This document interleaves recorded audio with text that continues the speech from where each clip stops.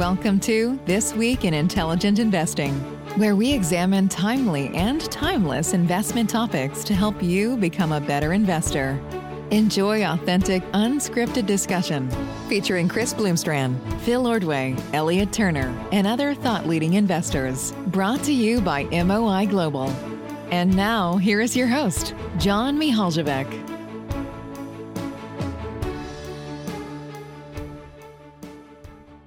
A warm welcome to everyone to another episode of This Week in Intelligent Investing. Just like last week, we are going to have a three-way discussion here, including Phil Ordway, Elliot Turner, and myself. Chris Bloomstrand will rejoin us next week. We're going to start with Elliot this time. So without further ado, Elliot, I'll go to you to kind of set the stage for the topic you have in mind. All right. Thanks, John. So I wanted to maybe pick up a little bit where we left off last week. I think we had a pretty fun conversation looping in sports and use baseball again as a segue to talk about something high level in investing.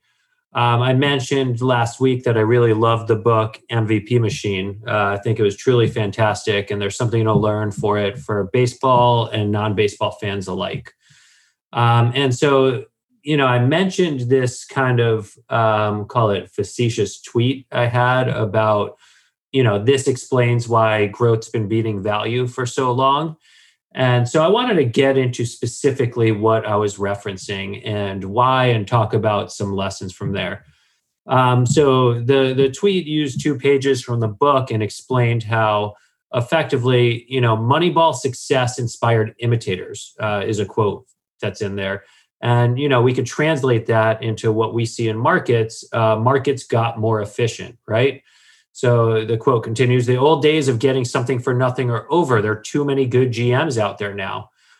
So every club was using stats and analysis to identify players, right? That's not too different than what happened in markets. Markets really got pretty damn efficient. And our peer group of other investors got to be really exceptionally good, really talented, really sharp. And, I've love many of you guys out there. So it's like, I'm glad to be part of this incredible community and have great company. But when you're kind of competing for alpha and your peer group is that good, it's really hard to stand apart. So that was a challenge in baseball and in investing alike. And then there's some specific points that I think are really important. So like Moneyball itself was transactional in nature. So what that means is to execute the Moneyball strategy, you obviously had your stats and your analysis, but you had to either draft, trade, or sign players who are underappreciated. And then, what MVP Machine was focusing on is a transition from this transactional approach to an approach where you create value. So a quote from Chris Long, who is senior quant for the San Diego Padres, I think summed up the opportunity set nicely. He said, "You can identify value or you can create value. Ideally, you do both," right? So developing players never really got much attention in Moneyball. But this idea of creating value, of focusing on different ways that you as an organization or you as a player could take what's already there and what you see and make it better. As a slight digression, there's a really great part in the book about Trevor Bauer, who's just absolutely dominating this year, and him literally engineering a pitch, where they talk about how Bauer wasn't exceptionally talented as an athlete. When you look at the pure metrics, he doesn't really stand out on anything. But he spent so many hours working with, I think it was former Boeing engineers, kind of figuring out the exact release point he wanted and the exact spin on the ball he wanted and where he wanted it going through the strike zone in order to engineer a pitch that would work against major league batters. And it became his best pitch. And so that's an interesting story. So I want to kind of like take these things from this idea of getting a really efficient market and having to create value and talk about ways that like we as investors can think in these terms, because we can't actually like literally create value as investors, but we could pay attention to companies who are uniquely capable of creating value as opposed to companies who are merely statistically cheap. So Buffett talks about the retained earnings test, and it's a backwards way of looking at this, but it shows that it's something that Buffett himself has always been cognizant of. And he's specifically said, my greatest investments weren't mathematical, they were unique qualitative insights. So in the way of MVP machine, it suggests that we as investors, we could do better analysis and get better returns digging into the qualitative side of things. We could spend time on management and their incentives, a common recurring theme on this podcast. We could spend time speaking to former employees, practitioners in the industry we're studying, get to know competitors, know how they're positioned. We could be intimately familiar with the purchase decisions for customers. All these kinds of things go a long way. Quantitatively, we could focus our attention a little differently. Like in the past, you'd maybe build your DCF, think about margins, what multiple to pay. You might look at comparable multiples. You might look at the balance sheet, think about, what those assets could be reproduced at. But instead, in addition, one thing we could really do is think about the unit economics, what a customer transaction or subscription unit look like, right? What it's worth. We could then think about a margin structure there, how the company as a whole can scale into that opportunity or what the limits to scale might be. And so work more granularly bottom up instead of thinking from this like holistic picture. And then I want to reflect on that quote that ideally you do both, right? You identify value and you create value. So to me, that's kind of a validation of the GARP approach to investing, right? The GARP, I kind of speaking my own book here, but I, self-describe as a GARP investor. But it's the ideal approach because it blends both identifying value and opportunities to create value. So it's not an either or, but we always have to stay grounded in valuation. You can't just go purely on the qualitative side because, at a certain point, something's just not worth paying for. And then we have to know our competition for investment ideas, right? Like I was saying, incredibly sharp people that we're investing against or with. And these are people of all different kinds of backgrounds, all different strategies. All these different strategies can make money in the market. So we have to respect the fact that we alone don't have the one true edge. Like there are many people out there who could contribute value. And then when you start thinking in terms of the value creation mindset, as opposed to the transactional mindset towards finding alpha, your gain it's not a zero-sum world anymore. Your gain isn't someone's loss. Like you don't have to be taking advantage of someone to extract and create your alpha. When your edge is creating value, there's no corresponding loser on the other side per se. It's a little different, and it's about looking for companies who have that opportunity. So I wanted to throw this out there as a theory for why growth has been beating value for so long, because a lot of these growth companies have different opportunities that they've exploited on the way to create value. They've done things like line extensions. They start their business in one place and evolve and go beyond that one place. So like Amazon, saw someone tweet earlier this week, no one's 2001 DCF for Amazon had AWS in there, right? Who could have anticipated exactly where they'd create value? But if you paid attention to what Bezos was saying and to what Amazon was doing, you might have been a little more appreciative of their opportunity to go beyond merely retail. I mean, beyond what started as first-party retail to third-party and AWS, et cetera. So that's just an idea, and I wanted to present this as something to talk about, like what you guys think is the cause behind growth outperforming value so long, or cause is, right? It's never necessarily one thing. And, what you think of this framework. So I'll throw it out there to both Phil and John. Yeah, I mean, I think the framework obviously makes tons of sense. I think the frustration or confusion that I have over a lot of this is that it just boils down to a lot of semantics to me. So I think it just depends on how you want to define these various things, right? I mean, growth at a reasonable price, what's reasonable? That's obviously somewhat subjective to different people. And I don't think you'd ever find somebody on the other side of that says, I'm growth at an unreasonable price type investor, right? And even just growth versus value, right? I mean, I think even Buffett, Graham himself, anybody would admit that quantitatively cheap net style investing worked great for a while. It completely ceased to work or almost ceased to exist, after a decade or two, and you had to adapt and move on. And so I think that's the real genius of somebody like Warren Buffett, who can take those principles over 50, 60 years or more and apply them consistently, but adapt the tactics. So in that case, I think that's more of what we're getting at here, which I totally agree is ideally you'd do both, right? You'd identify something that is cheap for a reason you understand. And then you take that initial advantage and you exploit it even further by developing ancillary businesses like AWS, or by acquiring other businesses using the cash flow you bought cheap, or whatever the case may be. So I don't think it's necessarily sufficient to explain a lot of the market performance we've seen in the last 5 or 10 years. I ascribe most of that to either a poorly understood framework of growth versus value. Because again, if we're just measuring revenue growth as a factor against price to book as a factor, I don't think that is all that relevant and should carry all that much weight, because I just don't think that's a meaningful comparison of anything that I care to focus on. But if you want to look deeper as to why some of these companies that, are growing revenue at a very high rate and may have very questionable business models, but are getting sky high valuations, and why those are outperforming so much right now, as you mentioned directly, that's a very multifaceted question. And I don't have a very clear answer for that anyway, but I could point to 2 or 3 or 4 things that are all going on. I think that's how these things usually work, is you just get a confluence of events that all come together at a special time to get some big crazy results. So I would plant myself very much in the category of a dyed in the wool value investor, and that only means to me that I want to get more than I'm paying for, and whatever that means, it could be different it is different from situation to situation. But and the best businessmen, the best operators, the best investors all take that advantage and look to parlay it.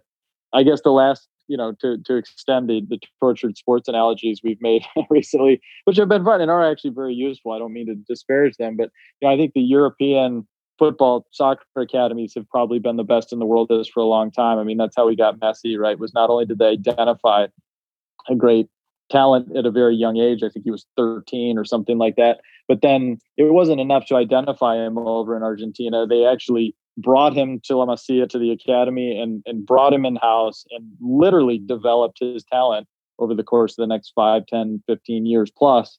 So that's a perfect example of identifying and then developing. And look, it's been exploited by lots of other clubs. I mean, there are some clubs that have legendary academies like Ajax where they cannot quite compete at some of the highest levels all the time. So their strategy is more identify, develop, and then sell, rinse and repeat, rather than reaping the rewards at the first team like Barcelona does. But I mean, even Dortmund, near and dear to my heart, has been actually quite good recently at finding very young, precocious Americans in a, quote unquote value market, because a lot of people don't think of the US as a very deep market for attacking teenage prodigies in this sport.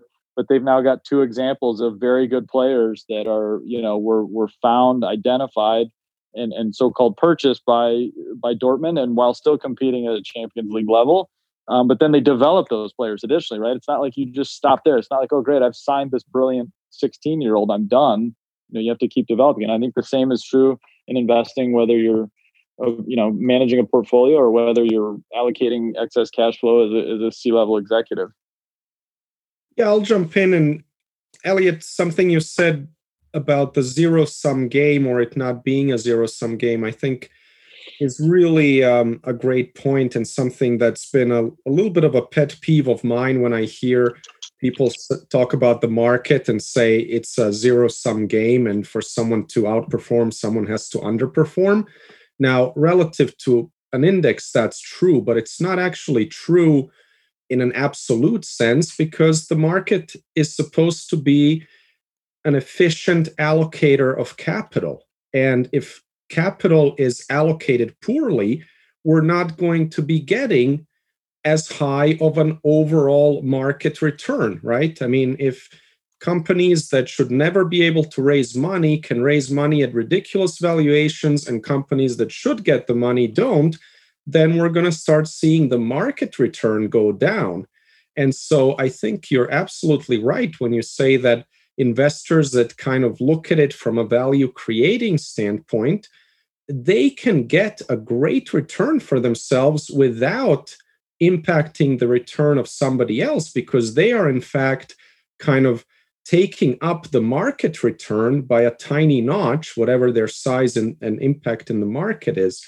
But to me, it's not a zero-sum game, and that's just going back to the function of the markets as a capital allocator. And then I'll just kind of add on the on this idea of growth versus value, I think that, what we've had in the quote unquote growth space is, like you said, line extensions, value creation. And I think in the quote unquote value space, what was really popular and where kind of the smart money was and everybody was enamored with was this idea of almost extracting value. I mean, think of Sears Holdings. There it was never really about beating Walmart or somebody on merchandising or even getting particularly good on merchandising. It was about extracting the value that was there. And we all know how that fared versus competitors that were actually reinvesting in the business. So I think also what's interesting is we used to admire these guys, some of these value guys, value activists, as great capital allocators. And the word was about people like Steve Jobs. Well, they're great operators, but they're not capital allocators. Actually, it turns out, just the way history has played out in the last decade, that those guys who were great operators, quote unquote, turned out to be great capital allocators as well. If you think about a Jeff Bezos, for example. Yeah, right. That's a good one. Yeah, I think even Munger himself has called Bezos the best capital allocator of this generation, right? How could you not at this point, right? Yeah, no, I think you guys both make some great points. That was probably 5 years ago at least, I think, when he said that. But anyway. And the best was yet to come in some ways. Yeah, exactly. Right. Yeah, no, I think that, John, you make a really powerful point talking about like riffing off of the zero sum idea. Like when you think about the essence of a market, like a primary offering, what is it? Like a company that needs capital, raises money from investor. In theory, it should be win-win for both. So like the core essence transaction that markets exist to inevitably fulfill before the liquidity function is designed to be a win-win for both. So this whole evolution towards zero sum wasn't an inevitability. And I think, thinking about a value creating framework, you kind of get away from that zero sum mentality. And I think it's overall helpful. Sears is such an awesome example. I'm so glad you said that, but it really does stand out. Like it's kind of every value, call it statistical scraping problem in one, talk about discount to NAV of the real estate side, or, just speaking in some of the parts in general. And then you add in the cost cutting element, the synergies of a large transaction. These things were kind of the way for a long time.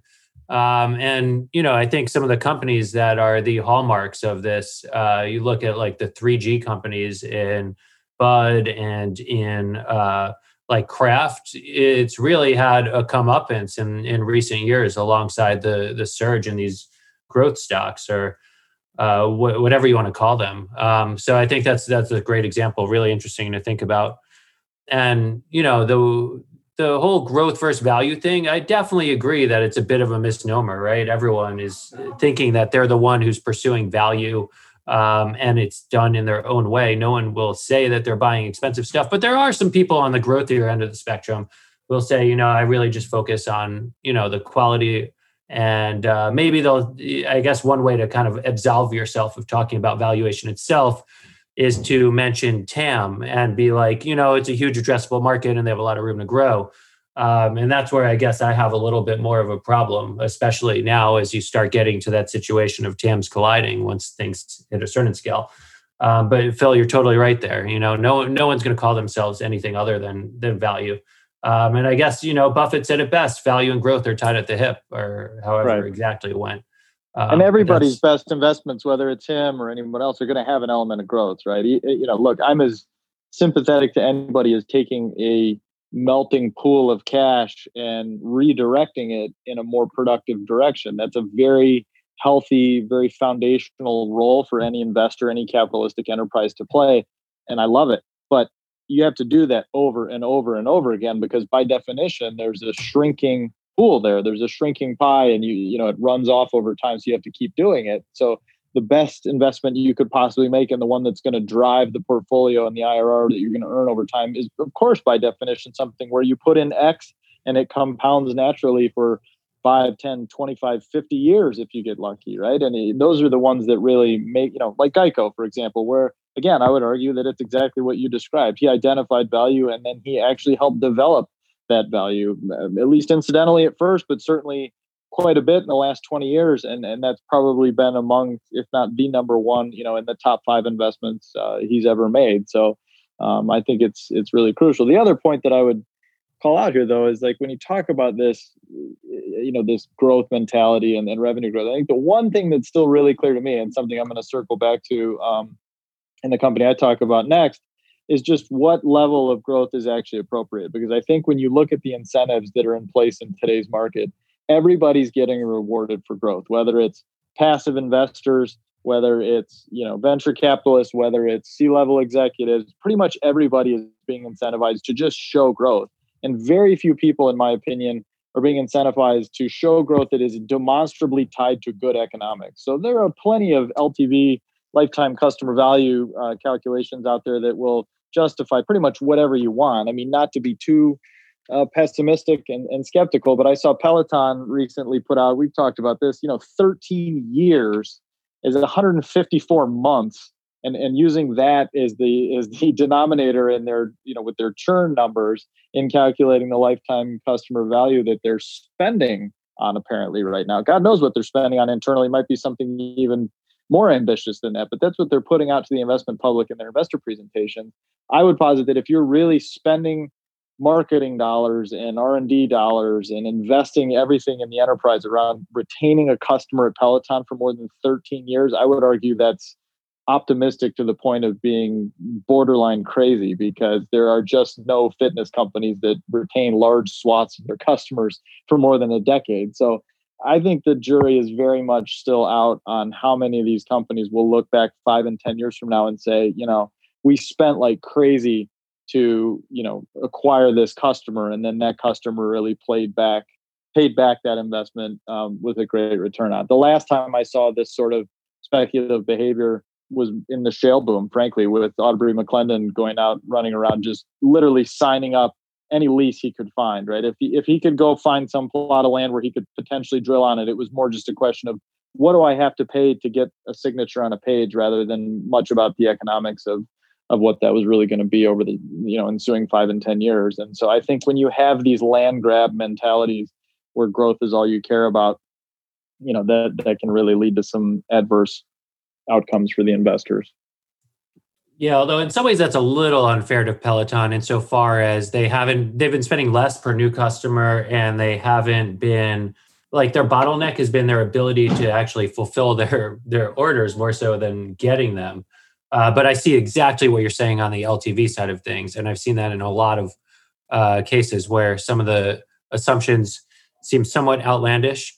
And I've got a little crew who Bumon, one of our favorite growth companies, actually shows EBITDA. Therefore, they get valued in comp groups on relative EBITDA multiples. Meanwhile, there are like inferior companies who are not making any money, who get valued on price to sales and therefore get like 2 to 3, and in some cases like 5x the multiple. So it's almost like exactly what you're saying. The market is incentivizing companies not to show EBITDA, not to show any actual ability to generate earnings, and to throttle full force at top line. And you start getting to some pretty funky places when that's the objective, when that's the end all be all. And I'm not trying to pick on Peloton, by the way. You could be, so, I mean, look, you're definitely right about what their problem is right now, which is they could probably say our biggest concern right now is fulfilling demand because we're having a moment and this demand is off the charts and we need to do whatever we need to do to meet that demand. I get that to a large degree. And look, it could well prove to be that because there's a social element and because there's a connected element and because there's somewhat of a platform angle, that it's not just about a stationary bike, that maybe they will really hang on to their customers for 13 years. But I know as an investor, that's probably less likely than not. So I know which way I would bet, but we'll see. I'm just pointing it out. And look, it's also not fair to compare oil and gas companies to software companies, for example, because oil and gas companies are massively capital intensive. And the economics of that business has basically never returned much in the way of operating cash flow. It's always been a capital markets finance business over time. And there are a lot of software companies, even if they're not showing much in the numbers right away, are demonstrably good businesses with very bright futures. And some of them are definitely going to work. So it's not like I'm saying, oh, this is just like the shale boom that turned into a shale bust, where it was pretty obvious at the time people were just overspending to acquire leasehold rights. But I do think there are some echoes in anything you look at over time and over history where there's just this speculative boom to try to grab as much land and opportunity as you can. You know, the majority of those people rarely come out ahead. If I can jump in, one question or observation that kind of came to mind with regard to this Peloton statistic or their use of a 13-year average life of a customer.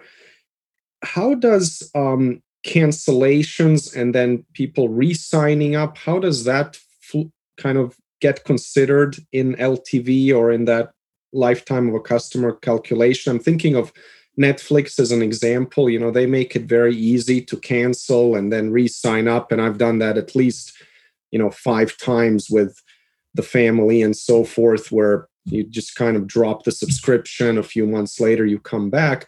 So maybe I do agree with you, Phil, that when you think about 13 years, it's a long time, but maybe if they can get to kind of that Netflix style revolving door, people may leave, but they may also come back. And I'm not sure how that's shown in the statistics, but it's definitely a possibility.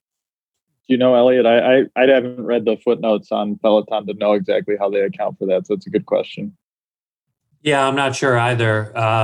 But it's a little different in nature too, because they're still relatively new. Most of their customers have come in within the last few years, and most people did finance their equipment through a firm at 0%. So long as you're paying the equipment off, you're going to pay for the subscription.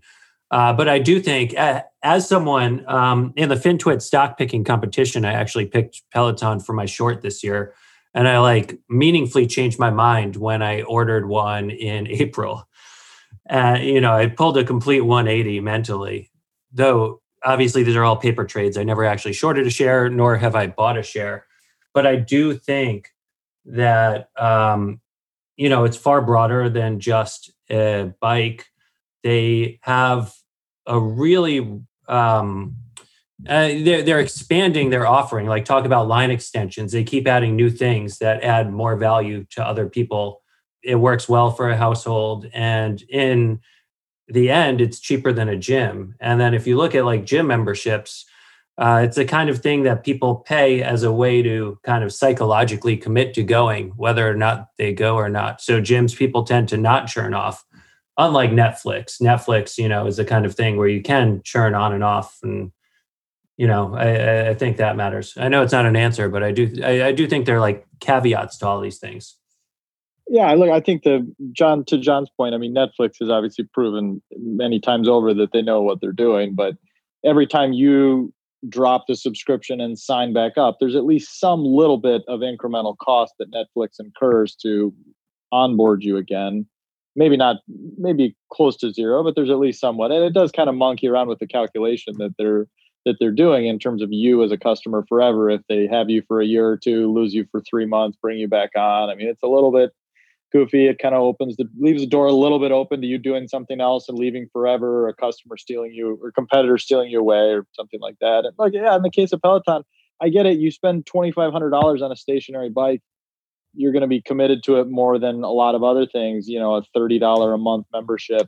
There's a reason why things like Planet Fitness do all sorts of things to make it really difficult for you to cancel your membership, because they know that's the key to the whole thing. I mean, in Peloton's case, we'll have to see. I mean, they call out. I mean, you mentioned earlier the whole total addressable market is the new, way to analyze everything, and I totally get that too. There's a lot of validity to that, and they call out 60 million, gym paying members in the United States, and they have 3 million subscribers or whatever the number is now currently. And so it looks like this giant gap in opportunity ahead of them. We'll see. I don't think those numbers exactly relate and compare to each other, but fitness has always been a big deal, a big market. it's easy, it's attractive to lots of people and lots of companies. And so I understand why investors would be excited about it. I really do. Yeah, I want to circle back around to, if you don't mind departing from Peloton for a second, to Geico, because I thought the Geico example was like truly phenomenal. Talk about creating value. But there's a second element to it that I wanted to touch on. I think it also gets at time frame, because if your time frame is pretty short, you can't capture opportunities to create value. If your time frame is pretty short, you're not looking for angles to create value. You're not really cognizant of it. It doesn't matter. So you truly have to lengthen your time frame. And I think that's a truth, whether you are talking about a baseball organization. So some teams try to take shortcuts by signing a bunch of players and getting there faster. It's purely transactional. You're never going to create value that way. The only way you could truly do anything is by having a wallet much bigger than the next person. And that's proven time and again to kind of fail more often than it works. If you really want to meaningfully change around an organization, and you can look at, my arch nemesis, the Yankees, after their kind of call it mid-aughts struggles, they rebuilt from the ground up with a bunch of homegrown talent, with a really changed approach as an organization, thinking longer term. I think Geico is just such an awesome example, because like you mentioned as well, like a lot of the value within the last few years has been truly phenomenal. So this is a process where, like, the longer that Berkshire has been involved, the more value they've been able to create at an accelerating rate. So I just thought that was an interesting point that I'd like to kind of leverage and hammer on. No, it's a great point. And, going back to Amazon Web Services, that wouldn't have been possible and wouldn't have mattered if you didn't have a pretty long time horizon. And so all the things that Bezos has done to build up Amazon and all the successes they've had came because he was willing to tolerate failure and tolerate a longer time horizon. And so he identified several areas of value that were being underserved, and then allocated capital toward those, and then allocated capital that, as they started producing more capital that he could spend there, he reallocated capital into new areas and just kept expanding and developing more and more talent as he went along. So it's, you're right, time horizon is absolutely crucial to the whole thing. How do you guys think about creating value in a space like oil and gas, let's say today, where that over time renewables are going to gain market share, and oil and gas over time, let's say the next decade or 2 or 3, has to shrink as a sector? So can companies that are in that space really still create long-term value, or is it about just milking the cash flow and then basically giving it back to the shareholders to reinvest somewhere else? Because the companies have proven really bad at kind of shrinking their business as the industry shrinks. And even today, the best you're going to hear out of an oil and gas company is, we're going to live within cash flow, which basically means we're not going to raise money, but we will still spend everything on CapEx. And obviously the goal for them is growth in reserves and production, but you cannot have growth in reserves and production on an industry level, because that makes no sense, because the industry over time is likely to shrink. Yeah, it's a great question.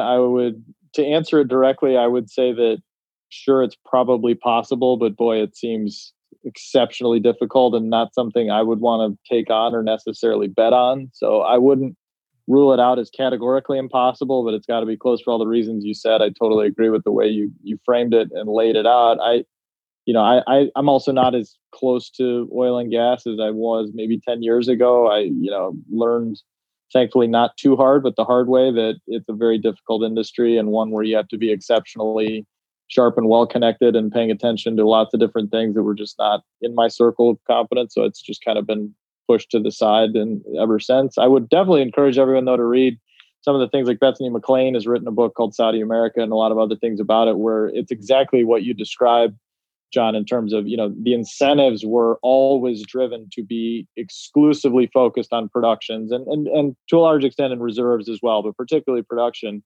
And if you were growing production and reserves, you were doing well and you were getting paid, and you had almost unlimited access to financing.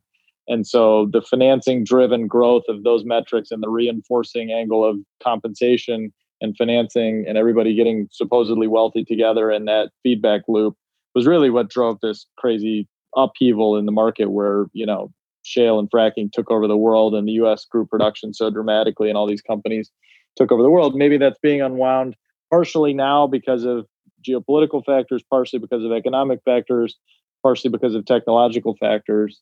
I'm with you. It's hard to imagine a world 10, 20, 30 years from now where there's a bigger reliance on fossil fuels. Maybe it'll happen. I wouldn't rule that out either, but it would be really hard to bet on that. And so to your point, without that tailwind of underlying fundamental growth, I think it's going to be really difficult. Yeah, I would echo that answer. And one thing I think about when you tell that story about, their shares inevitably going to decline, and, in some ways there's nothing they could do aside for runoff. Think about the chapter on General Cinema in The Outsiders.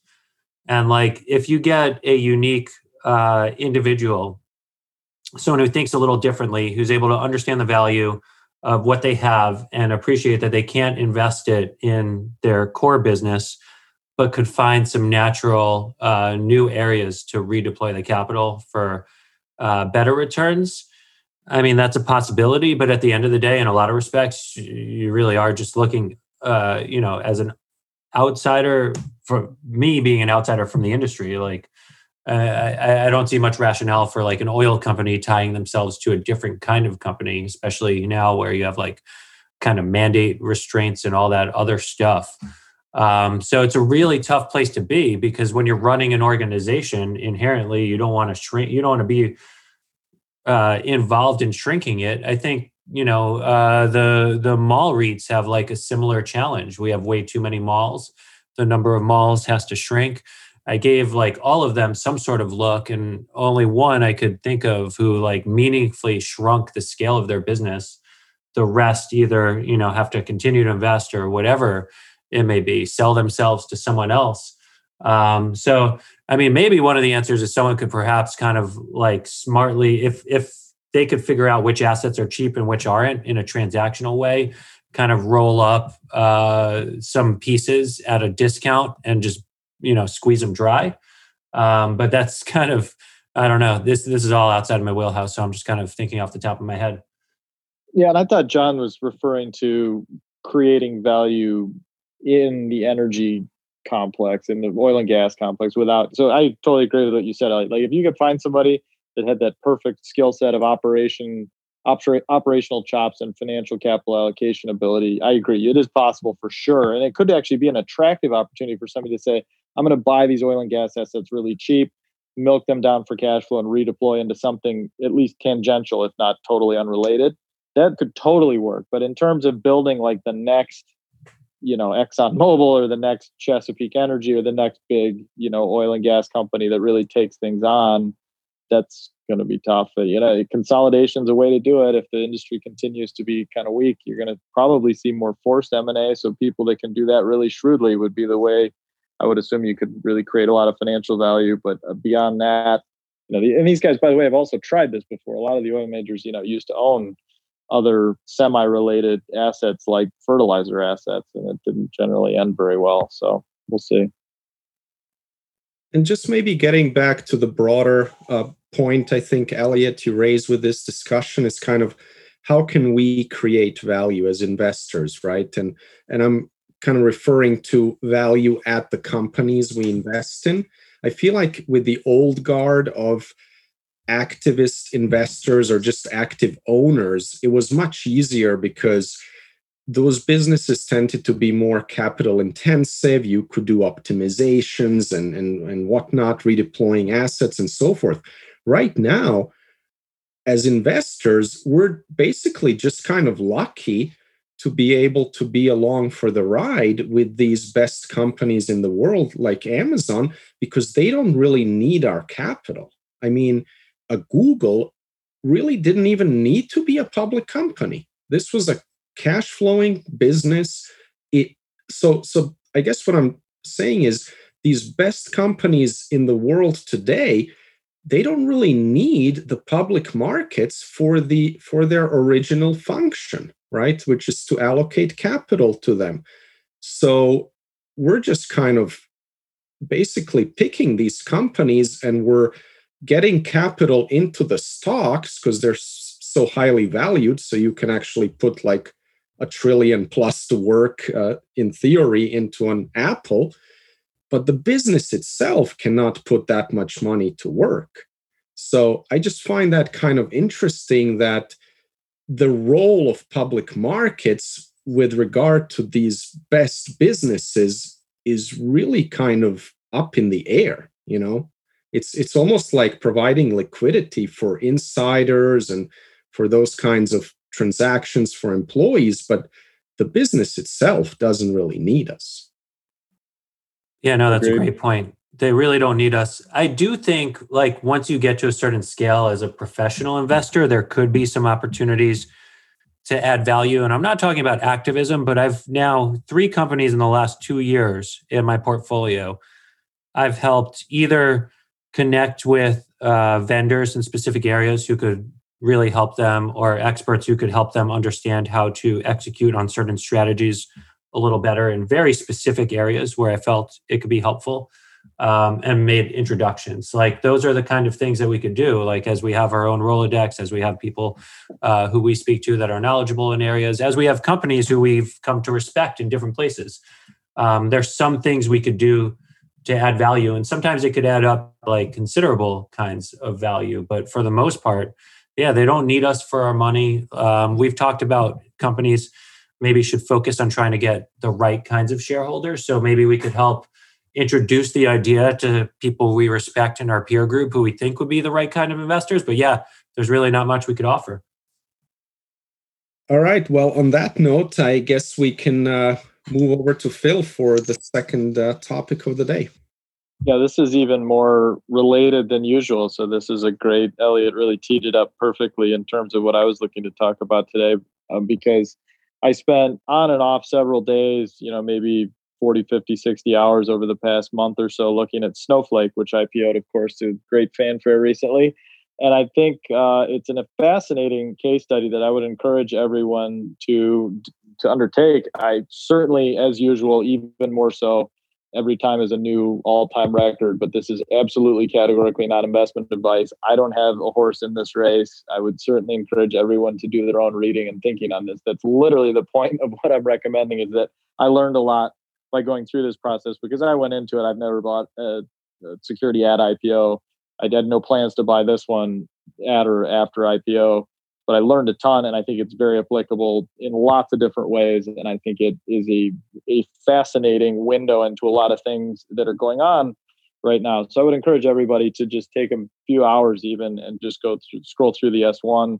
It's relatively long and relatively dense, but with a little bit of effort, even a novice and a Luddite like me can get up to speed on a lot of the key concepts here. So the things that jumped out to me, and John or Elliot, I don't know if you guys have looked at it at all, so feel free to either interrupt me with observations about the specific company or in general, because it's all topical as well, and it really ties into what we were just talking about. So the things that really jumped out to me were that, unlike a lot of these unproven concepts, and boy, how long is it going to take to develop this network of energy stations or whatever? It's going to be 6 years until we have something, or we're going to IPO as a SPAC with no business to even acquire for a year or two, whatever. I mean, Snowflake was launched in 2012. It was in stealth mode for a couple of years. It started signing up customers at a rapid clip 2, 3, 4 years ago, and it has just been off to the races for the past 2 or 3 years, and particularly this year. This is a very viable, very powerful, very strong, healthy business right now.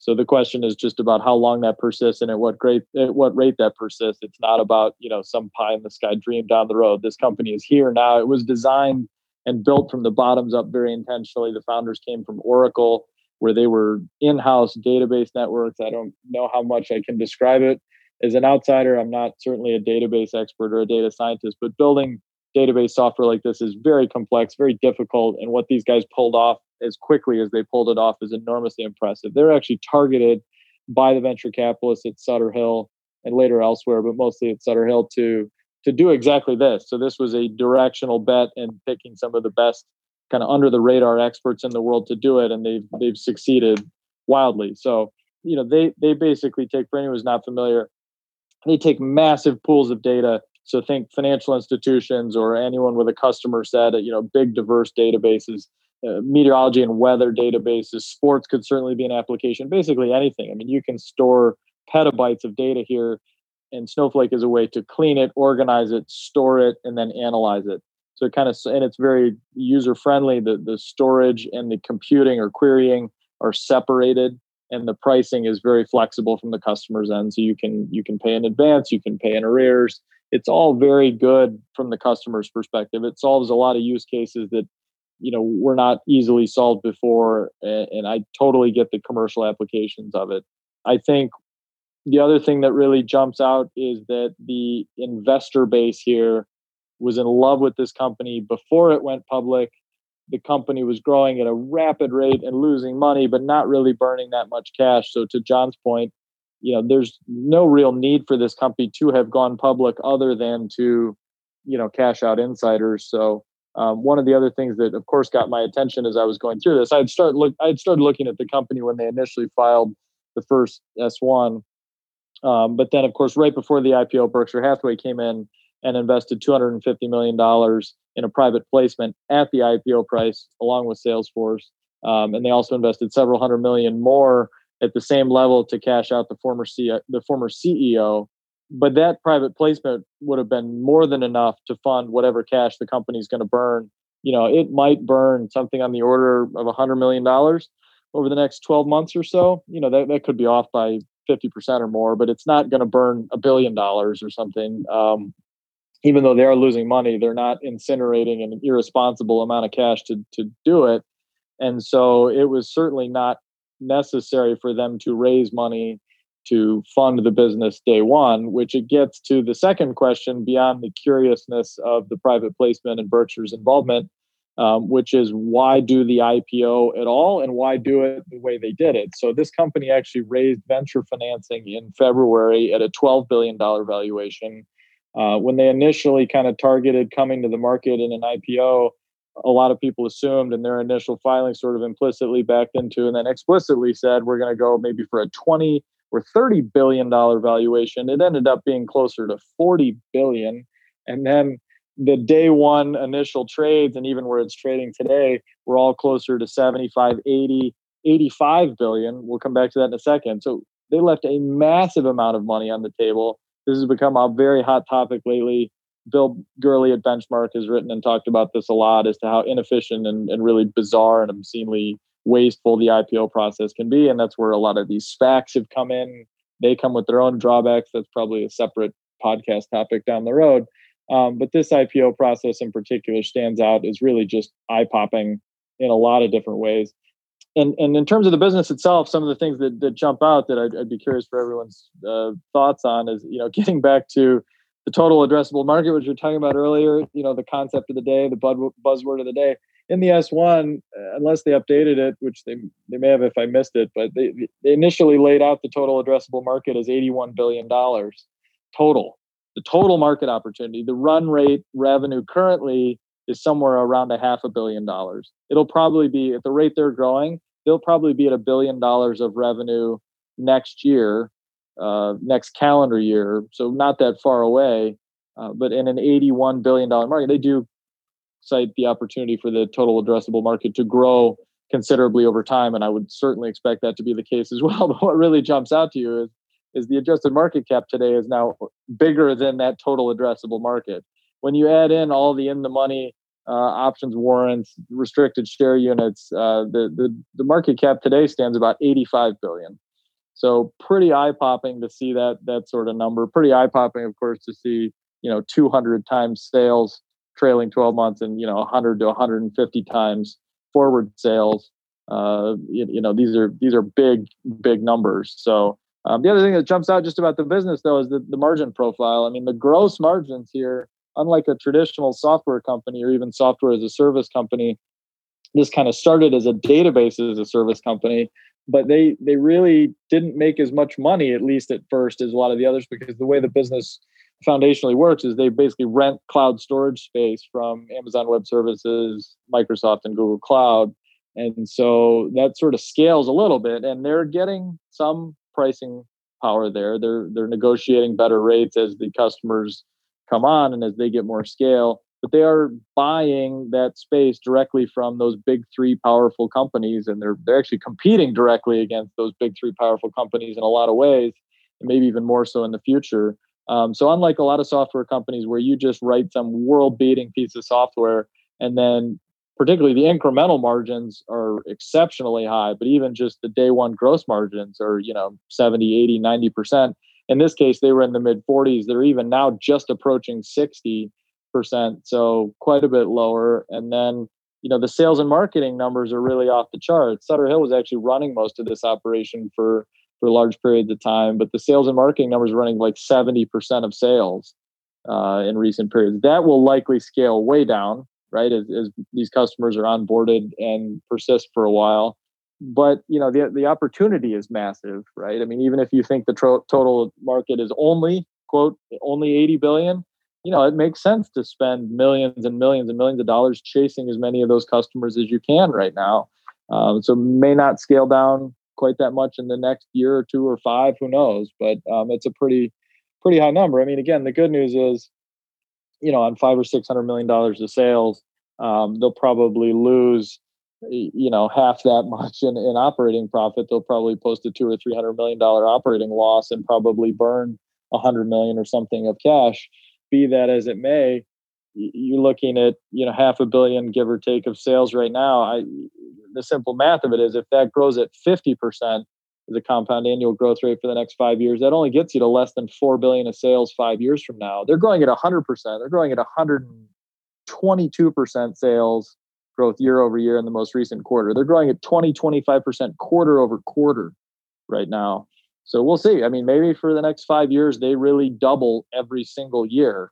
That would be crazy, but it's certainly in the realm of the possible. But those are the kinds of numbers you almost, for the valuation work, you almost need those numbers to come through. So it's going to be awfully interesting to see. I wouldn't want to bet against them, but those that's the math of it, and I think people need to be aware of it. The other thing that I think will be very interesting to see is, just how many enterprise customers will really adopt this. There are going to be other options down the road. For now, this is a little more user-friendly. Some of the really bigger, sophisticated enterprise customers have not jumped on it quite as quickly as you might think. Maybe they'll get on board here shortly. There's plenty of small and mid-sized companies that'll probably jump on board. But then likewise, I mean, how many of the big tech companies, Amazon, Microsoft, Google, to name the three most important, how are they going to respond? Are they going to continue to kind of peacefully coexist in this sort of symbiotic relationship? Snowflake's not all that meaningful to them right now, but it's hard to predict the exact competitive response.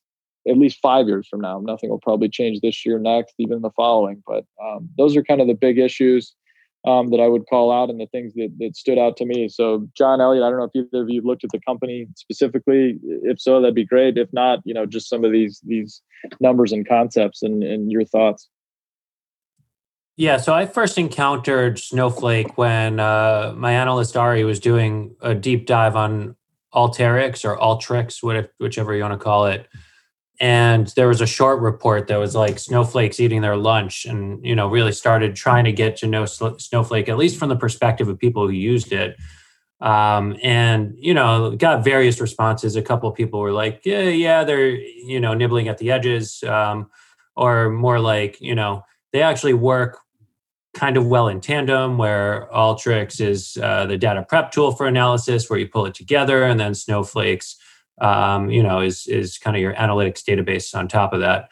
Whatever it is, didn't really go too far with either of the companies. But one of the things that had always rubbed me the wrong way about Alteryx is they talked about this $50 billion TAM. And you look at Tableau and they talk about a similar size TAM. Then you look, Google paid $2.6 billion to buy Looker. There are other companies like Databricks, and every single one of these companies that's out there. And, Salesforce had obviously bought Tableau after I kind of did the work in the space. Every company that does this sort of stuff is trying to push in vertical directions up and down. So at a certain point, you could talk about having these massive TAMs, but the TAMs really do collide. And they, are going to be, I'd prefer for these companies to speak about like, I don't know, maybe a SAM, like a serviceable addressable market instead of a TAM, because it's just like so irrelevant at a certain point. And it's just like something that I don't think is helpful to investors unless you're trying to like obfuscate from what you actually want them to hone in on. So like I was saying, like, kind of build these companies up from a unit economics and think how many customers they could get. I mean, when we were working on Alteryx in particular, they do everything possible to make sure you can't understand that. You can't understand like how many licenses they have with a different enterprise or anything like that, and how many seats. They'll tell you could get a rough estimate backing into it of how many servers, because they're not, Alteryx isn't purely cloud. You could figure out like, server versus license economics and all that sort of stuff. But they don't want to tell you what you need to know to truly value the company, but they'll keep pointing you at TAM. And it just drives me nuts. So like, obviously we've never had much to do with any of these companies. As for the IPO process in particular, there's one thing I want to like kind of hammer on. Bill Gurley keeps talking about how the IPO process isn't fair to companies and all that sort of stuff. That to me is one of the biggest loads of garbage. And I'll tell you exactly why.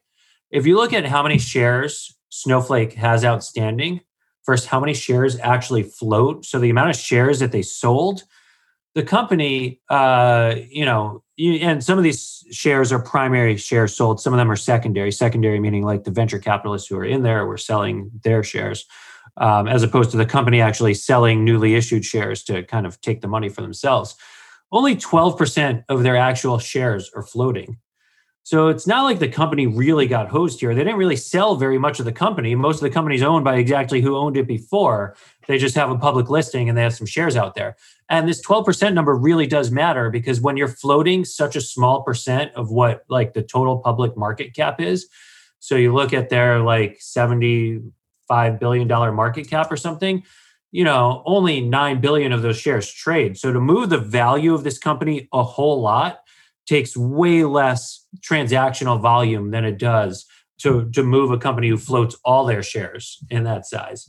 And there's a reason why companies do it this way, because when you purposely release a very limited number of shares to the public and have everyone else commit to some sort of lockup that holds them for a decent amount of time afterwards, you're creating artificial scarcity in shares, and you're creating a sort of artificial pop. And that was like always by design. So, I really think companies don't necessarily get hosed. They purposely sell a small amount of shares in the beginning. And you look at a company like Shopify, they're kind of selling shares every step along the way as they go up. That's an opportunity that's out there to them as they want to kind of, create supply to meet the amount of demand that's there. So, it's not about maximizing every dollar on day one for the company. It's about creating a good, stable shareholder base for the long term. And I think like both the actual process today is a disservice to that. You're actually creating instability by having such a tight float and creating incentives for those who buy initially to be flippers. And, it's kind of unstable to have everyone who actually owns everything dump their shares all at once. So I'm not sure what the right answer is, but I'd be curious to hear your thoughts on both the TAM and the IPO kind of thing. I totally agree with you on the TAM thing. I don't think I have much to add there, because I think I totally agree and couldn't say it any better than you did. As far as the IPO thing, look, you have some very valid points there. I would just push back and look, in a case like this, it's even more extreme because it's such a small percentage of the float. The company didn't need to raise any money at all, as I mentioned, so it gets even more bizarre. But look, I mean, I think the point that stands out is one, you're correct. You don't need to maximize every single dollar on day one, but something is clearly not normal or rational when you view 100% pop in the price as a victory, or even a 25% price in the pop as a victory. Because what these banks do, I mean, it's not any sort of secret or brilliant analysis. They go out, they take all these meetings, they want basically everybody, or 98, 99% of the people who take a meeting, to commit to being in the order book. Most of them don't get any shares anyway, and they want 30, 50, 60 times the demand for the actual shares they have to sell, which just begs the question, like, there's no clearing price there. If you have 60 times more demand for an asset than there is supply, you raise the price, right? I mean, that's just common sense and basic economics. And that's why these direct listings that have been around in fits and starts over the years and taken a little more precedence recently. I mean, Spotify did it a few years ago. Their CFO is very prominently in favor of that, and rightly so. And even Palantir did it last week or a week or two ago. And some VCs are pushing more in that direction. But so yeah, I agree. It's overstating it to say like the company got completely hosed or left X on the table, because the number's probably less than X when you're looking at it that way. But the whole process is just upside down, and it's a vestige of when Wall Street banks that were leading the IPO process were literally just trying to cater as much to their best institutional clients as they were to find the optimal day one clearing price at which the market could function and allocate capital to these new shares being brought in. And look, you want to build a steady book and you want to have the price somewhat stable, and that's been made increasingly difficult as specialists on the floor of the stock exchange have gone the way of the dodo bird. I totally get that. One thing I'm not sure if you were trying to say this, but if you were, I would disagree with it, is that there's almost no thought in this entire process to creating a rational, long-term, stable investor base. They really don't care. Right? The company puts almost no effort into it. They're just taking these meetings because their bankers told them to, and the bankers are just trying to place these shares where they think they'll go well and please their clients. They really don't have any thought to actually building, what Larry Cunningham and I talked about as a quality shareholder base. That's really not an ingredient in the process. And I think that's a shame, because it would be better for everybody if it were. Yeah, no, I'm with you there.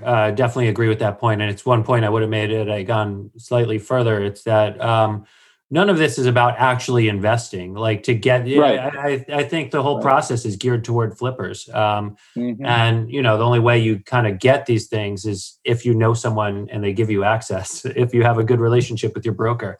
And it's going to be like printed money, and the only barrier to entry is that relationship. Like I've tried to get one IPO ever since I've been doing this professionally as Roku, and I got shut out. And that was one that even got underpriced, got pushed down as they were going to come public, which goes to show how long I liked Roku for. So it's funny that you mentioned that, because just yesterday I had a call with a really successful but small niche privately held company that's a customer of Snowflake.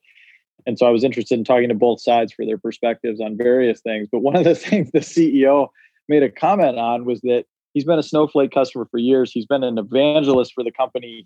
I don't know if he was quoted in the S1, but they're listed in the S1. He's been quoted in the press singing Snowflake's praises. And he knew right away that this was going to be successful. And again, I think any idiot could have looked at this and said, this is going to be a hot IPO. And he actually went to Frank Slootman as early as like a year ago and said, please, can I get some friends and family shares? And then he had his money at Morgan Stanley, I want to say it was. And he went to his private banker at Morgan Stanley. This guy's pretty wealthy. He'd already sold one company to Google years ago. So he had a big private client account at Morgan Stanley, and went to his private banker at Morgan Stanley and said, can I please get some IPO shares here? I'm a big customer. I'm a good client of yours, et cetera. He couldn't get a single share, right? I mean, it's just such a ridiculous process. It really is. It's unreal. And, it's something that has to be a little different. I want to, add two more things that I'm kind of thinking of off the top of my head. But one is that, I think part of this has changed as companies, like you mentioned, Spotify, companies are staying private much, much longer. And so formerly they had to go public in order to find pools of capital to actually raise money for themselves. And now they don't need that at all anymore. If you're a good private company, like access to capital is definitely not a problem at all. So you're really only going public when your existing shareholders want to sell. The other is I should give a call out to, I think, a truly fantastic blog post on the blog Kwok Chain. Kevin Kwok has a fantastic write-up on the Mike Spicer, I might be pronouncing the name wrong, incubation playbook.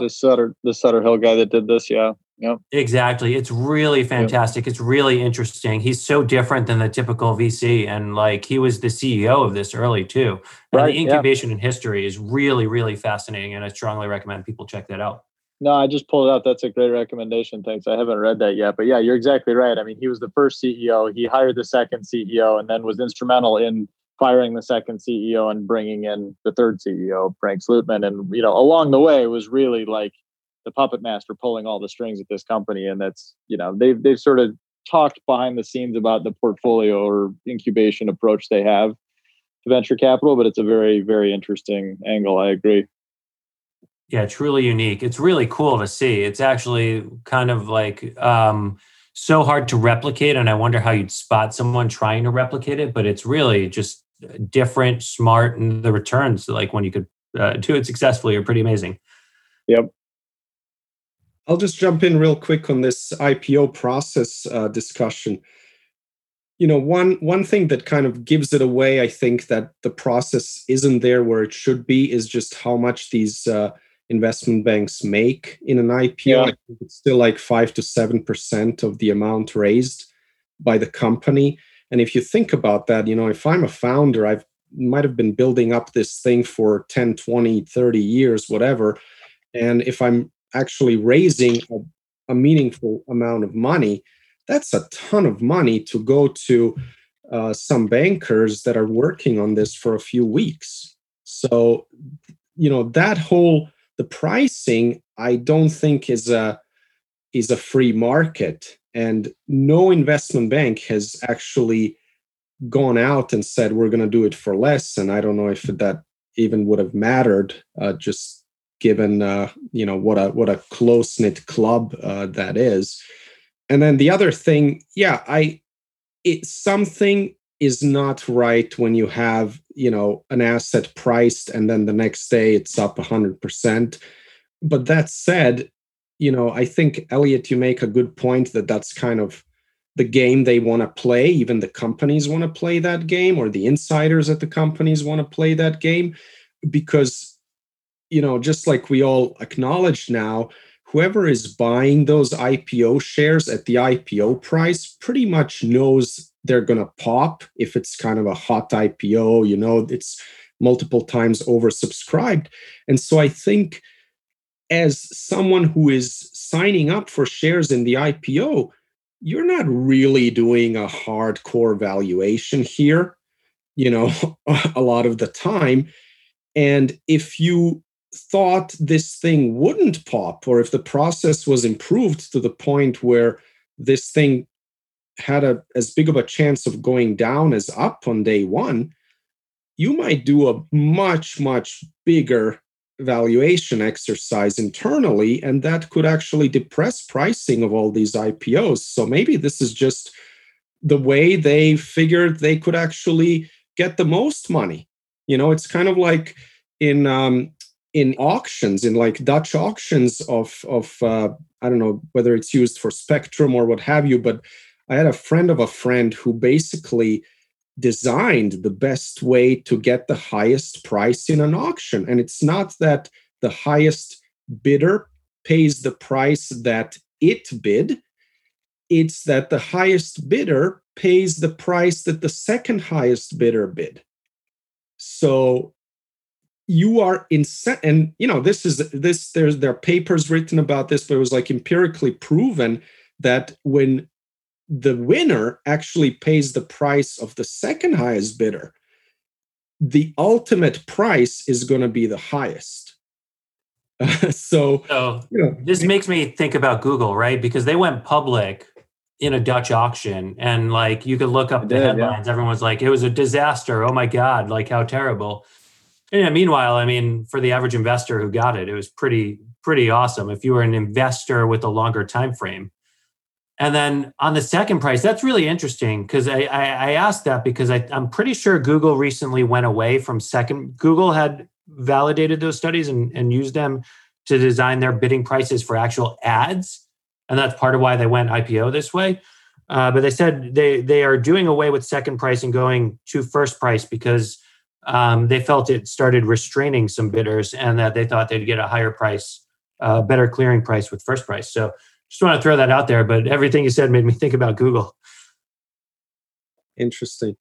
Yeah, and I would just, switching topics now, but the TAM issue that you mentioned, Elliot, I just think that is such a huge point and so underappreciated that I feel like there should be, you should write a big blog post or a white paper or something about this idea of colliding TAMs, because that is just so not part of the mainstream thinking right now. that, and it needs to be, and I think it would have a big impact on how people view, the ultimate valuations that some of these companies can get.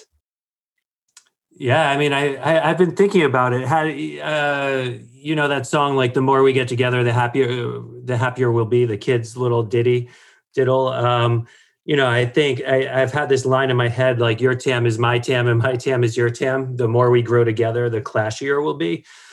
Because it's like really the truth, the faster any of these companies grow, the sooner they converge on one another and the more competitive the landscape gets, It's similar to what I was saying with Dropbox and Slack. When you're small, you could grow kind of unconstrained by competition, but the TAM's not really that big. They can't really do it. And I've had an affinity for companies that speak more towards their SAM than their TAM. And maybe I should write that.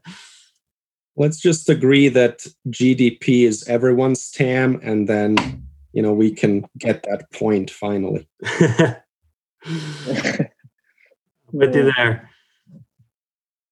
All right. Well, that's all I had. I haven't really looked at Snowflake much, just because of, thinking about base rates and where I want to invest my time. I don't think I can have any kind of real insight there. And just given where the valuation is, it's not the kind of bet that I would really entertain. No, me either. I only looked at it, like I said, I'm always trying to learn, around the edges of what I can understand. This certainly pushes that limit. I'm still a naive amateur layperson Luddite here. So this is not some area of deep expertise for me by any stretch. And like I said, not only would I probably not buy almost any IPO, I certainly wasn't planning to buy this one, but the combination of personal interest, a personal connection. I have a cousin who works there, then the Berkshire news came across, and just in this one company, in this one situation, I just couldn't resist. And some people might look at it as kind of a waste of time of spending any meaningful amount of time on this, but it's actually, I thought it was very helpful, and it's actually helped me frame a lot of other situations that are happening today. So. And meanwhile, here I am, the guy who last week was singing my praises for the busted IPOs. Like, I tend to really read a lot of S1s, and I was like, this one's going to price so aggressively that to get to the point of bust, it's going to take me years. So I'll wait for now.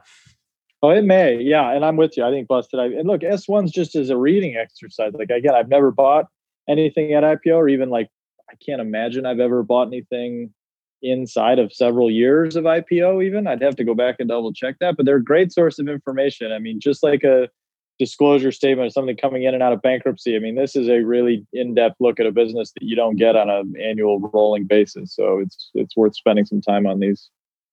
Yeah, they're great documents. And just one little point or thought I had on the Berkshire investment. Now, obviously, if you're getting the IPO price, it's hard to go wrong with that. But doesn't it also change our perception of Berkshire a tiny bit as kind of not behind the times and not totally stale and not completely, absent from what's going on in the world? And, just kind of, I'm sure that's not why Berkshire invested, but I do think it helps them in that department. And, maybe it ups their multiple just ever so slightly if investors think that Berkshire actually has access to these kinds of deals and is willing to do them. Yeah, I'll say this. I mean, you could well be right. That's a reasonable thought in that regard, I guess. I would say that I don't have any special information about how this went down. So I'm purely speculating as to the motives here. One thing I will say, though, is a pet peeve of mine is it drives me completely insane when I read probably 10 different published pieces about this, blog posts, S1 teardowns, media reports, whatever, saying that this was Buffett himself, literally like the man in the flesh who made this investment, when we can say with 99% confidence that this was not Buffett himself, that it was someone else in the organization, very likely Todd or Ted, with a reasonable speculation as to which of the two it was. So that is just kind of intellectually lazy and dumb, but it did drive a massive, I think, amount of acceptance, even among the non-Berkshire fanboys out there. I think there was a massive amount of excitement in the investment community, in the tech community writ large, that there was this imprimatur of Berkshire and Salesforce both coming in a private placement concurrent with the IPO. And it gets back to why, I mean, not only does it maybe tear down this notion that Berkshire's behind the time, but it behind the times, because they're really not ever been really that far behind the times in anything. They've always been willing to adapt and learn, but it does bring up two maybe more troubling conclusions, which is one, they deployed somewhere around $700 million in this thing at, I think, $120 a share. It's trading at $240 a share. So good for them. They made a quick $750 million on paper. We'll see if they hold it. I have no idea how this is going to unfold from here. But even that, because Berkshire's so gigantic, is awesome, but not exactly a Geico type situation that, really drives the company's IRR over time. And then secondarily is, one of the reasons why I think Buffett never did these types of investments before was he didn't want to encourage too much coattail riding in an IPO process.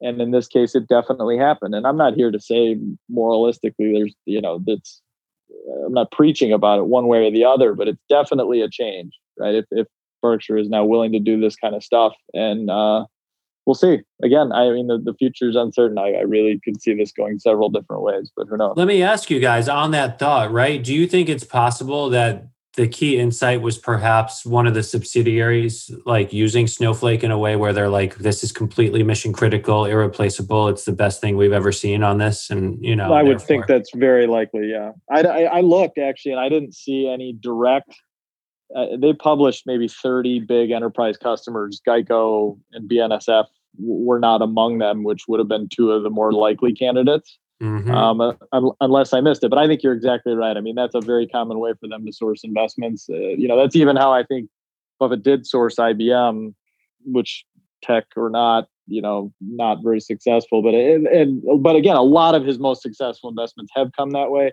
And I know that other people at Berkshire source investments that way for sure. It's not real likely that this was just a IPO roadshow knock on the door, but maybe it could have happened. But I didn't see Geico or BNSF. I'll double check, but I think you're right though. There's probably a customer in there somewhere that had some. Geico's not listed in the S1, neither's BNSF. But anyway. Yeah, I don't really have an insight here other than maybe also Elliot, to your point earlier about some of these allocations just being kind of done as favors or to drive other business. It may have just been some banker that's close to Berkshire kind of saying, hey, this is free money, take it. It could have been. Yeah, it's possible. Again, I would just be totally speculating. I wasn't obviously there. I didn't talk to anybody who knows. And so, yeah, I don't know. Well, before we devolve into just pure speculation here, I think we'll call it the day and look forward to reconvening next week when Chris will rejoin us. So thanks all for listening. Great to have you, and goodbye for now. Thank you for listening to This Week in Intelligent Investing, brought to you exclusively by MOI Global, the research-driven membership organization. Learn more at moiglobal.com.